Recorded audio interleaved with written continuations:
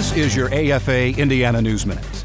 Yet another recent poll finds significant public support for the protection of religious liberty, especially when special rights based on homosexuality are being pushed at the expense of religious freedom.